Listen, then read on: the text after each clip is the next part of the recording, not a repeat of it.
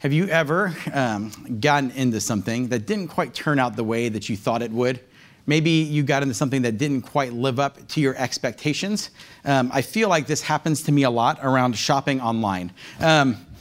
It is something I feel like I've really succumbed to, like my Amazon Prime is there all the time. But in the early days, I don't know if any of you remember shopping on eBay when it first came out. And if you didn't pay very close attention to the description on eBay, what you thought would maybe a full-size Atari 2600 that you were really excited about, shipped straight from China, and it was just a little tiny miniature version of the said thing. And it felt like that would happen to us a lot. It would take 7 weeks to show up. It had to go through customs, and it was nothing what you thought it was going to be. Then later on, maybe with Groupon, maybe you thought you were buying this nice escape room, and you end up showing up to this guy Ted's house, and it's really just his garage with a lock on it that he puts for an hour and says, I'll be back in an hour, try to get out. And then you had to pay $20 for parking because you didn't read the fine print, right? Sometimes they just don't live up to expectations. For me, most recently, this happened with an Amazon purchase. We had moved into our house a few years ago, and we were kind of getting set up. We knew we were going to be there for a long time. And Rachel really wanted to have the living room set up and, to be welcoming so we'd have folks over and for the kids and whatnot. And I learned a string of words that I never thought would be in my vocabulary that you need to have a piece to focus on in your room. And I've never heard of a piece of furniture that you focus your room around, nor did I ever think I'd have to say those words together more than once in my life. And so it turned out that the thing that was needed was a TV stand. And now when I hear TV stand, I think you just go to IKEA. I think they're $35. You kind of put them together, right? And it's good. It's black. It just sits there and you just put your TV on it. Apparently, this needed to be something unique. And so we start looking. And of course, I'm very patient with this. I'm really good at that. And so we finally find the one. We had been out one night. We were seeing some friends play music at the Imperial. And if you've ever been to the Imperial, this is a place where they let you sit on their furniture at night. And so we found this thing and it looked really cool. And then we looked at the price tag and realized that what we would really like costs as much as most cars, or maybe 2 cars if you have older cars. And so we thought, well, this is definitely not going to happen, right? This kind of thing. So we start looking around and think, well, what could we do instead? So I found another one, and it only cost a moped, which was still way more than I was willing to spend on a piece to focus our living room around. So being the thrifty shopper that I am, I love to get a good deal, and I love to feel like I've beat the system. So I go to Amazon, and I find the TV stand. And it's right there, and it is at an unbelievable price. Now, I read the reviews, and there were many one-star reviews for this item. Many things that said, hey, they don't know how to package this thing. It comes in pieces that are not supposed to be pieces. And then there was like one 4-star review that said, oh, yeah, it's great. I'm like, that's going to be me. I expect I'm going to be the one who's going to get the great thing. They probably have figured out the packaging issues, that this thin paper-like thing that they called cardboard that it was packed in will not happen to me. So I placed the order, and I was trying to make it a surprise. We were out of town. I was trying to have it all set up when Rachel got back. It would be like this nice little thing. And so the day came, right? And you get the alert that your Amazon package is there, and you're pretty excited. And so I go out there, and there's a few things that I knew were going to be a setup for failure in the midst of this. One is it was standing on its end by the front door. Now, this is a solid piece. I mean, it's a pretty big piece of wood. It's supposed to be anyway. And it is leaned at an angle that is not natural for wood, for one. 2, the box should be a rectangular shape, and it is more of a rhombus with a twist in it. The other thing when you move large pieces of furniture that you don't expect to hear are pieces falling as you bring it inside. So I opened it, and I got the 1-star review package. The cardboard was made out of, I don't even know, it was like a piece of paper, I think, that they just sort of loosely wrapped around this and then threw it in the mail and hoped for the best. Like one of the legs was turned to sawdust, but my expectations were sky high, right? Like I thought I had beat the system. I was going to get a great deal, that this was not me. I was going to be 4-star guy. And I just kind of, but I still built in a little bit of that, like if it's a 1-star, I can probably fix it, right? Like I'm still going to get a good deal on this thing. Which ended up working out. But all that to say, sometimes our expectations don't quite live up there. And sometimes we even harbor and kind of build in a lower expectation so we're not disappointed with the final outcome, don't we? So my question is how are you coming into the room today? What expectations are you bringing in with you today? What are you expecting out of this day? Because the thing is every time we walk in the church, there are expectations. Every day we get up, there are expectations, but I think they're even more magnified when we come into church on Easter. We bring our expectations in the room. What are you expecting today? Are you expecting a miracle? Are you expecting good news? Maybe you're expecting that Easter will fix everything. If you can just get into the room today, if you can just get through the doors, you just get ready and you get here, are you expecting that Easter will just fix all of the things that have been going wrong over these last few days? Maybe you expect that Easter will fix your family if you just show up, as your family has asked you to come and gotten you here. If you just show up with them, maybe it'll fix your family. It'll fix those things that haven't been working right in your family. Maybe you expect that it will fix your pain, the things that are going on, the disappointments and the hurts that are there. We apparently don't have a lot of hope about expectations. I love when we do things like this to put in the Google autocomplete, because it kind of fills in the things that people are searching for. And I typed in expectations are, and this is what we got. Expectations are premeditated resentments. Expectations are blueprints for disappointment. Expectations are too high. Expectations are resentments waiting to happen. And I look at that and I think that's probably the reality most of us walk around in with our expectations. This is what we do. This is why we try not to even expect too much. So are you here today and you're just expecting disappointment? Are you feeling hopeless? Are you wanting a better life than what you're currently experiencing? Maybe you come in today and you just expect to kind of get beat up for not really believing all this. Is that what you're expecting, that you're just going to come in and you're just almost expecting and want it? Like it's just this reminder of like, well, this is just another year where it's just the same as last year, and I'll just sort of take it for the day and we'll walk for the rest of the year. Or maybe have you gotten to the place where you just expect nothing? Because I think this is the one where we find ourselves most often, is we get to a place where if you just expect nothing, if you just shut your emotions down, if you just turn off the expectations, then nothing can hurt you, right? If you can just put that little shield around your heart and those things that you want, then nothing can get in there and hurt it. Because if it doesn't happen, well, that's what's supposed to happen. And even if it does, it's like, well, I'm safe. I'm safe in this place. Maybe you're just so tired, you're so beat up that you're just protecting yourself in that place where you expect nothing.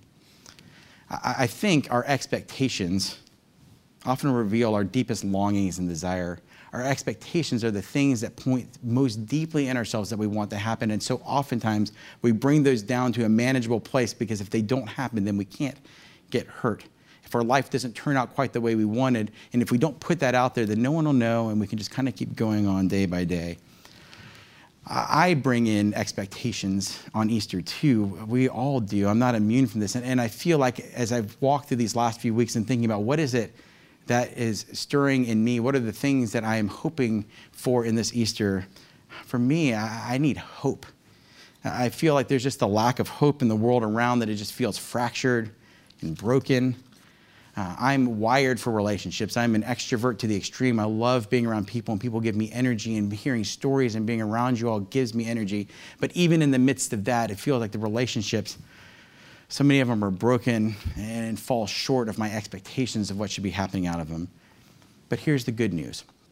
Easter is about hope. It looks forward and not back. It reveals Jesus, his character, and his heart, and ultimately God's heart and hope for us. We've been spending this year, throughout the beginning of this year, using the lens of, if we take this year of looking at Jesus, we will be able to see the heart and character of God, because Jesus was God incarnate. Jesus was God with skin on, living on this earth, and we were able to clearly see what God's heart is. How would he live this out on it? Who are the people that he cares for? Who does he spend time with? What is he drawn to? And so we've focused on Jesus. And even more specifically, we've taken a lens of what can we learn about Jesus and the heart of God by looking at these stories of him. And we're going to be doing the same today. Today, we're going to be looking at this passage on the resurrection. We're going to be looking at John chapter 20, verses 1 through 18. It's in your bulletin. And before we launch into there, I want to give you a little picture of what's happening. You see, Jesus is dead. Jesus has died on the cross, and he is not just dead. In the chapter before this, in the paragraph before this, it paints a very vivid picture that Jesus is dead. He's not asleep. He's not in a coma. He's not just sort of dead. He is all the way dead. They have gone through all of the steps, and he has been laid in a tomb. He has been prepared for burial. He is gone, and his followers are hopeless. They are despondent. Their hopes and dreams have been shattered. They were at the foot of the cross, and they did not yet fully understand what was going to happen. They walked in with the expectations that Jesus was going to be this king, that he was going to take over. And for them, it looks like all has been lost. Their expectations were sky high, and it seems that everything has let them down. And they are broken, and they are hurt. They have gone into hiding, many of them, and they have gone away. And we pick up this story in chapter 20. It says, early on the first day of the week, while it was still dark, Mary Magdalene went to the tomb, and saw that the stone had been removed from the entrance. So she came running to Simon Peter and the other disciple, the one Jesus loved, and said, "They have taken the Lord out of the tomb, and we don't know where they have put him." So she shows up. She doesn't seem to quite know what to expect. She has come for whatever reason to the tomb, and it is empty. And she sees it, so she takes this news back to Peter and the other disciple. Verse 3, so Peter and the other disciple started for the tomb. Both were running, but the other disciple outran Peter and reached the tomb first. He bent over and looked into the strips of linen lying there, but did not go in. Then Simon Peter came along behind him and went straight into the tomb. He saw the strips of linen lying there, as well as the cloth that had been wrapped around Jesus' head. The cloth was still lying in its place, separate from the linen. Finally, the other disciple, who had reached the tomb first, also went inside. He saw and believed. They still did not understand from Scripture that Jesus had to rise from the dead. Then the disciples went back to where they were staying. So these two guys, these close followers, after Mary had gone to give them this news, come running. They see and they believed what they needed to believe, and they left the scene. They went back to wherever they were from. But then we're left with Mary. Mary is still there. She has shown up that morning for whatever reason, whatever she's looking for whatever hope and expectations she's had that she's brought into it. And they're unmet. The tomb is empty, and she does not know what is going on. And she stays behind for whatever reason. Mary has chosen to stay behind and stays at the tomb. In verse 11, it says, now Mary stood outside the tomb crying. As she wept, she bent over to look into the tomb and saw two angels in white, seated where Jesus' body had been, one at the head and the other at the foot. And they asked her, woman, why are you crying? They have taken my Lord away, she said, and I don't know where they have put him. It's been interesting reading this one this week. When you read these stories over and over again, what I've found is oftentimes they don't become static. They don't become the things that just kind of blend in. You find new things every time you read it. It's one of the incredible things about Scripture. It's one of our hopes as we walk through this year of reading it together, because there's something about the Scripture that is alive, that moves, that reveals itself to us over time. And something that has struck me so much in this story is typically when people encounter an angel, they fall back in fear. It says they were terrified. They fell down in fear. They cried out. Angels were spooky and terrifying and awe-inspiring and all of these things. Yet Mary sees two angels, and here's her response. They've taken my Lord away, and I don't know where they've put him. I have gotten this sense that Mary is just so distraught, that she is so deep in her depression or so deep in her hurt and woundedness. You can almost hear these words just sort of like leak out of her. They've taken my Lord away, and I don't know where they've put him. I think Mary is just so broken and so sad that even with angels sitting in front of her, the angels that wake people up and terrify them, Mary's response is just so down, and she's just so done. And she's like, just where have they put him? If you'll just tell me. Verse 14 says, at this, she turned around and saw Jesus standing there, but she did not realize that it was Jesus. He asked her, woman, why are you crying? Who is it you are looking for? Thinking he was the gardener, she said, sir, if you've carried him away, tell me where you've put him, and I will get him. Again, she is feet away from Jesus. She is just feet away from the one she's looking for. And again, she can't even seem to muster up the energy to tell who it is, or whatever, for whatever reason that it's obscured. And she just wants to know where the body is so she can deal with it. Again, you just get this sense that she's just sitting there and just like, it's just oozing out of her. But something incredible happens. In verse 16, Jesus said to her, Mary. She turned around toward him and cried out in Aramaic, Rabboni, which means teacher. And even when you read it, there's an exclamation point. And all of a sudden, it seems that she has come back to life. There's something in her that has become animated. She's gone from this place where she can't even muster the energy to be awed by angels. But at the sound of her name from the one that she's been looking for, Rabboni, teacher. And then Jesus said, do not hold on to me, for I have not yet ascended to the Father. Go instead to my brothers and tell them, I am ascending to my Father and your Father, to my God and your God. And Mary Magdalene went to the disciples with the news, I have seen the Lord. And she told them that he had said these things to her. It's incredible. Mary becomes the first messenger of the good news. So much is in here. And I think there are three things that I want to point out that I think are so important for us. Three things that have struck me that I want to share with you today that I found in this story that I think God wants for us this morning. The first is this. Jesus meets us right where we are.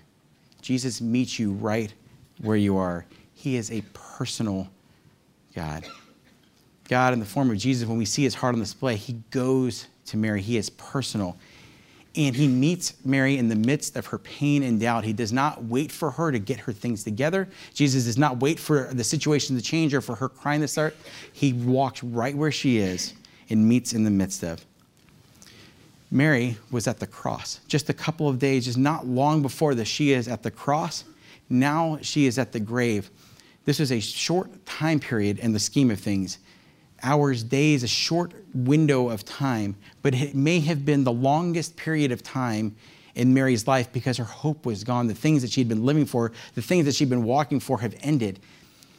I was allowed to visit Surge the other day, which is our middle school group. They let me come every now and again and drop in on them. And Chad, our student minister, was doing a talk, and he was talking to our students about waiting for these things that we want to come true. And I just remember, I'm still in the midst of that, right? I don't like to wait. I'm not someone who enjoys being patient and waiting, but so much of our life is waiting. And he used this illustration with the students and talked about that we have a now that we're experiencing, and there's a future that's coming. And sometimes those can be really close together, and sometimes they can be far apart. But no matter what it is in the middle, you have no idea how long that will be. And that's where Mary walks into the story. She is in the middle of not knowing how long this ending is going to be, how long this brokenness, how long this unmet expectation is going to be. When she walks into the story, when she comes to the tomb, it doesn't seem that she's expecting a risen Jesus. It doesn't seem that she is expecting to come face to face with Jesus. She is just coming for whatever reason. Maybe she just needs to see that it's final. Maybe she needs to come do final preparations, but she comes in. The one thing she doesn't seem to be expecting is Jesus himself. She seems to be disappointed at this empty tomb. Her now, in that moment when we first find her, is unfulfilled. But just outside, just moments later, it seemed, her hope is fulfilled when Jesus comes to her. It's interesting. Jesus starts with a question. He says, "Who are you looking for? Why are you crying?" Right? These words, Jesus asks the question, "Why are you crying? Who is it you are looking for?" We've been saying for a while now that Jesus often asks questions because questions invite relationship. Questions invite response. Questions are something you do with one another when you care about someone and you want to listen. And Jesus starts with this question. But when he calls her name, everything changes. There's this real sense that she goes from doubt and depression and hurt and pain to alive. A few weeks ago, we looked at the story of Mary and Martha in much the same way when Lazarus had died and Jesus shows up. And here is a sad Mary, another Mary sitting in a room. There's a lot of Marys in here, in case you're wondering. It can get a little confusing. But there is another Mary, and she is there sad. And as soon as Jesus calls her name out, she springs to life and goes to him. And in the same way, this Mary, when she hears his name, she comes back to life. And Rabboni, like there's this exclamation point. There is like a very visceral sense that she is back. She knows, and it's one word, her name spoken by someone who loves her.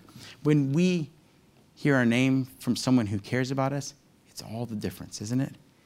You can hear your name over and over again. If you're at graduation and someone calls out your name that they read from a cue card, someone reads your name at work, it's one thing. But when it's someone who cares about you, when you walk in the door and you hear mommy or daddy, when the one who loves you says your name in a tender way, it's all the difference. I know for me, it changed the trajectory of my life. I remember sitting in my high school as 17 years old, junior year, and a guy named Jim took the time to learn my name, and it was the most benign of questions. I was walking down the hall, and I hear, "OJ." You need to turn around, and here's this guy. He was a young life leader. He was a guy that I'd seen around school and that I wanted to know a little bit more, and he had learned my name. So I'm instantly hooked, right? I want to know. And he just says, "When's prom?" I mean, they were just the most empty of questions, right? Just the smallest question. But it meant he knew my name. It meant he knew something I was involved with. It meant he cared. And from then on, I wanted to know whatever it was that guy knew about. And fortunately for me, that guy knew Jesus and pointed me to him. When we hear our name from someone who loves us, everything changes. Jesus meets us where we are. It's personal. That's the first thing. Second is this. Jesus is hope. He came back. He came back, and death has lost its sting. He conquered death, and he came back, and death is defeated. It is incredible news. It is the best news because all of the rest of it could happen to anyone. A good man can give their life, but none of us can come back. None of us have the power to beat death, but Jesus did. I would posit that hope is not a feeling. We get so wrapped up in our feelings, right? And we oftentimes let our feelings lead us to where we go. Love oftentimes becomes equated with a feeling, but love in its deepest sense is a verb. It is a thing we do. It is a way we care for others. And I think in the same way, hope is not a feeling or a dream fulfilled or an expectation met. Hope is a person. Hope is a person named Jesus, the person who beat death and offers us life. As soon as Mary clearly sees, as soon as whatever was going on with her vision where she was unable to see Jesus, when that time when she's in the tomb, whether the light was so bright outside that she couldn't make any kind of adjust, or whether she had been crying so much that she couldn't see, when she heard her name and finally saw who Jesus was, her hope was back. And she is alive. She has moved from death to life. What do we learn about Jesus in the midst of this? What do we learn when Jesus shows up? What do we learn about Jesus coming back from the dead? I would say this, that Jesus is trustworthy. Jesus said he would come back, and he did. He did it. He said 3 days later, I'm coming back, and he did it. Hebrews 10:23, it says, let us hold tightly without wavering to the hope we affirm. For God can be trusted to keep his promise. Let us hold tightly without wavering to the hope we affirm, that hope who is Jesus. For God can be trusted to keep his promise. Jesus is hope. In the midst of everything else, Jesus is hope. Third thing, when Mary encounters this hope, when Mary hears her name, she responds by telling others. And that is often our response. When we finally hear our name from the one who cares about us, when we see hope, when we see clearly that Jesus is there with us, our response is to go and tell others. Something interesting that also struck me in looking at it this time.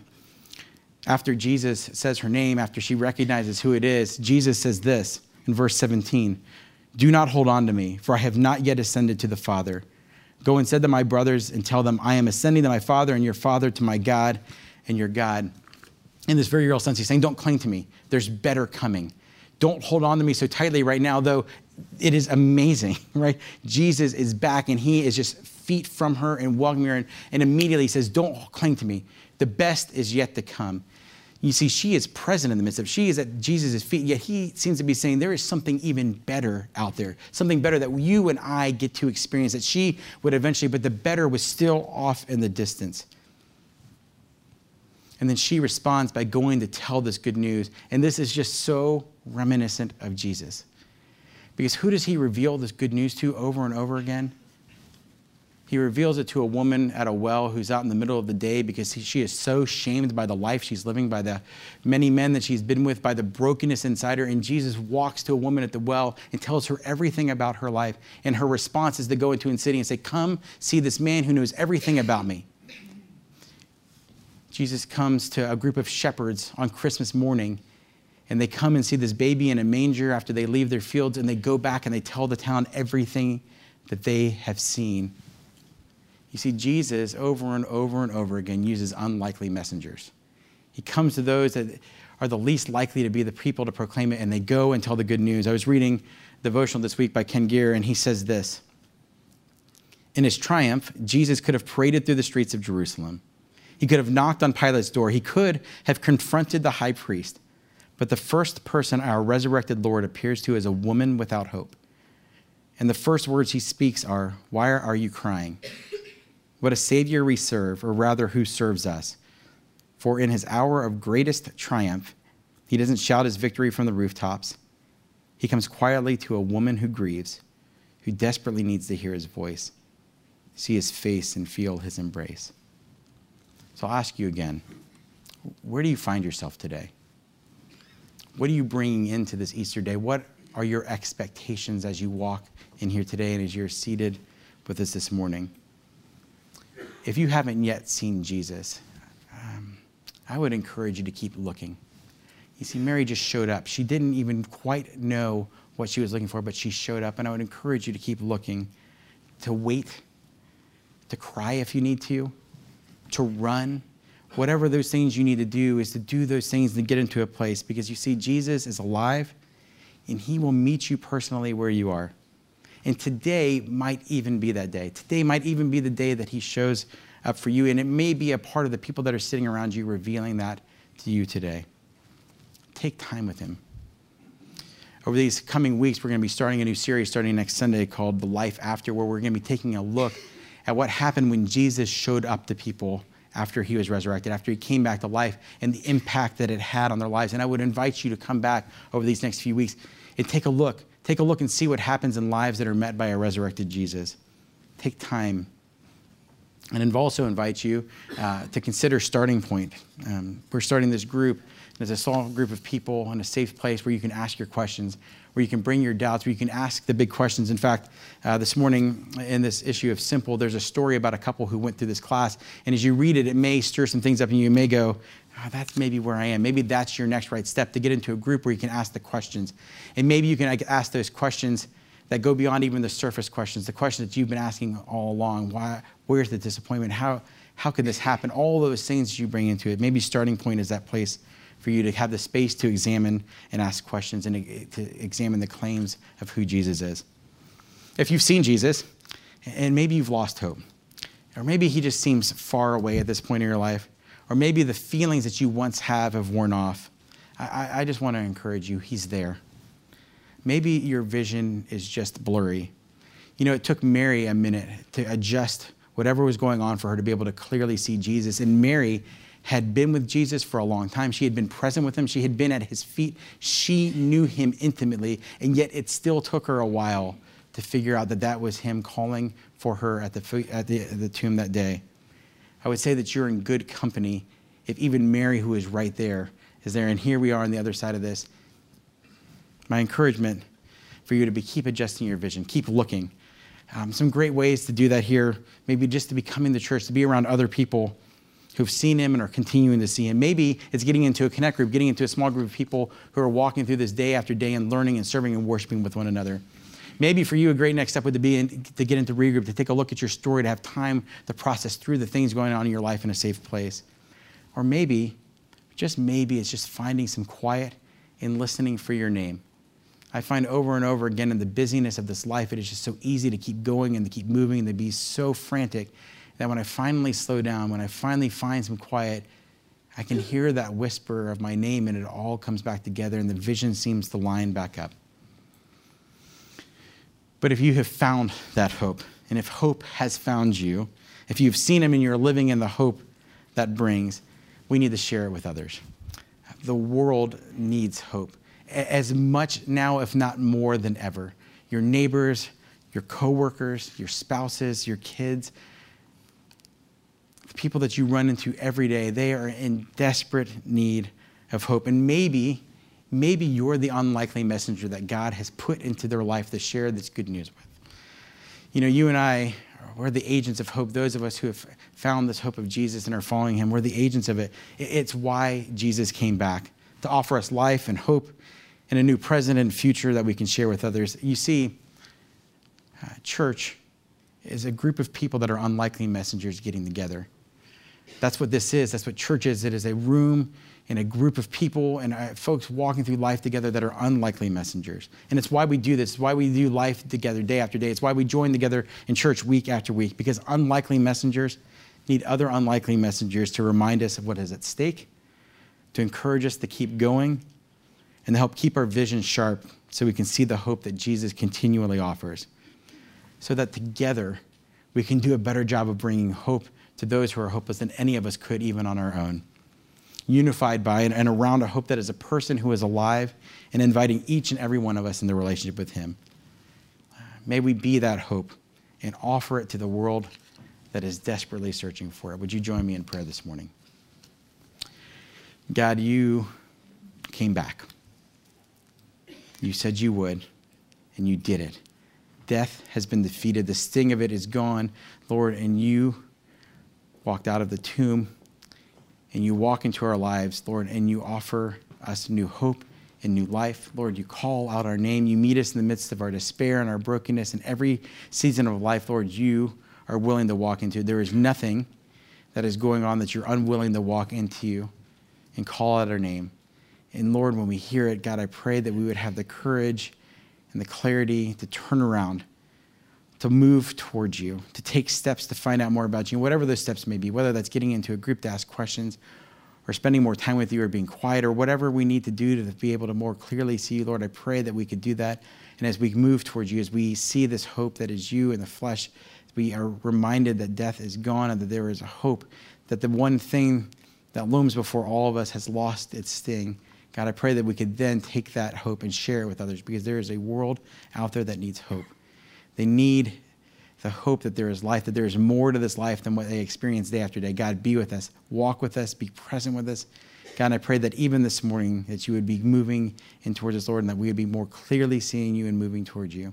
God, thank you for Easter. Thank you that the tomb is empty and that you are risen indeed. We pray all of this morning in Jesus' name. Amen.